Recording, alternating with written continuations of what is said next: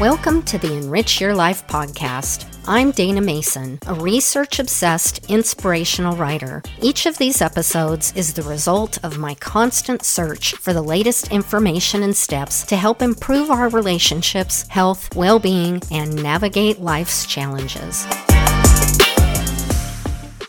Are you sober curious? Understanding the role of alcohol in our lives.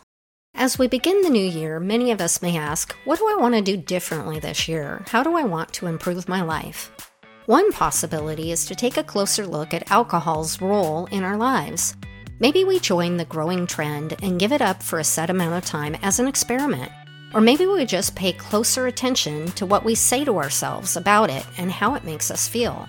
In recent years, Dry January or Sober October or a month of sobriety for the physical and mental health benefits have gained popularity around the world.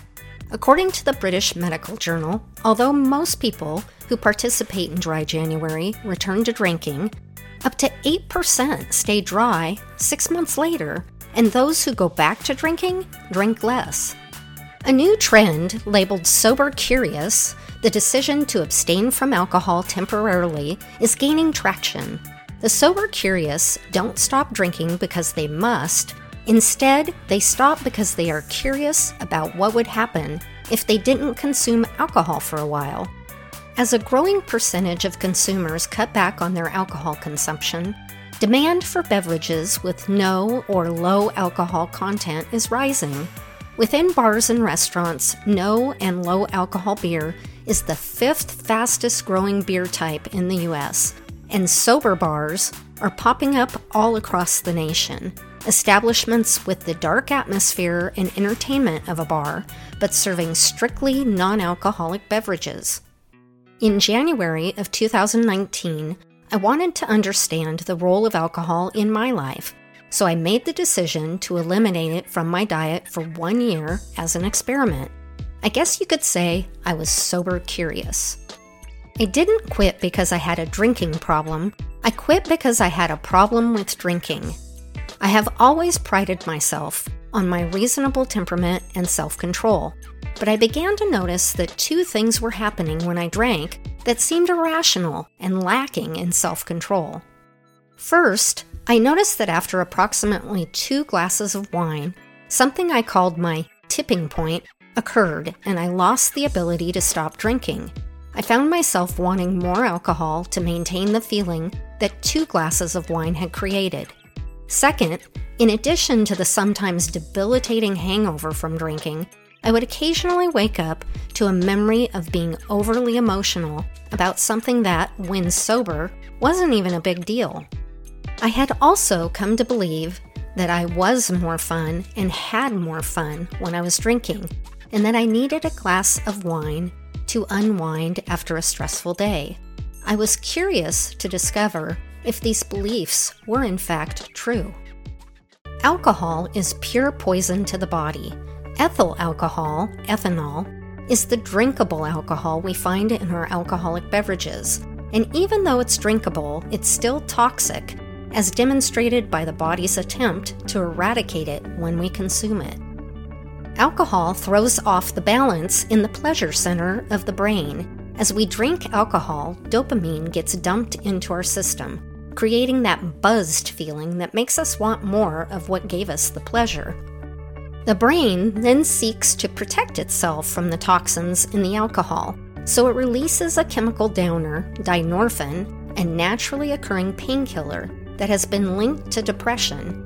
Dynorphin numbs all pleasure equally, and drinking alcohol leads to a muted pleasure response to enjoyable life experiences. This explains why, with prolonged alcohol use, a person can no longer find happiness apart from drinking, and with regular heavy drinking, dynorphin levels are so high that even the alcohol ceases to provide the illusion of pleasure. As the effects of the first drink wears off, dynorphin suppresses our initial feeling of euphoria, and our sense of well-being falls below where it was when we started drinking.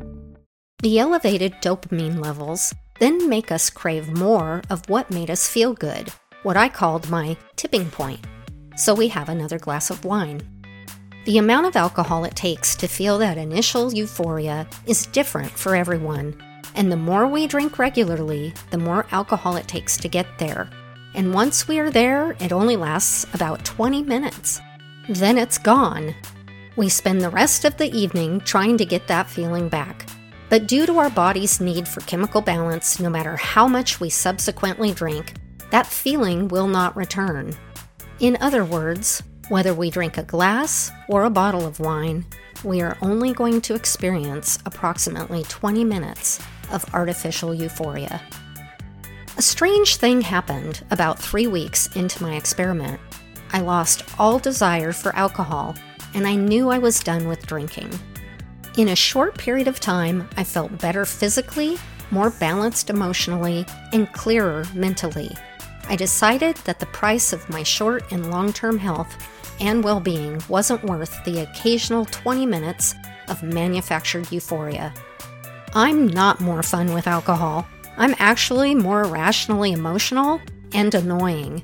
I don't have more fun with alcohol because my senses are so numbed that I'm not truly connecting with anyone. And although the initial euphoria of drinking can make me feel relaxed for about 20 minutes, the subsequent chemical battle in my body can actually cause greater anxiety. So, a glass of wine doesn't help me to unwind. I've also learned that there's a new tipping point for me as a sober person. Hanging out with people drinking alcohol can be fun, but hanging out with drunk people is not fun. So when the evening becomes a cacophony of voices competing loudly to tell the same story that was told 5 minutes ago, I slip out the back door. If you answer yes to any of these questions, you may want to try your own experiment. Do you drink more than you plan to drink? Have you wanted to cut back or stop drinking but found it harder than you expected? Do you find yourself regretting the after effects of drinking? For example, headache, hangover, etc.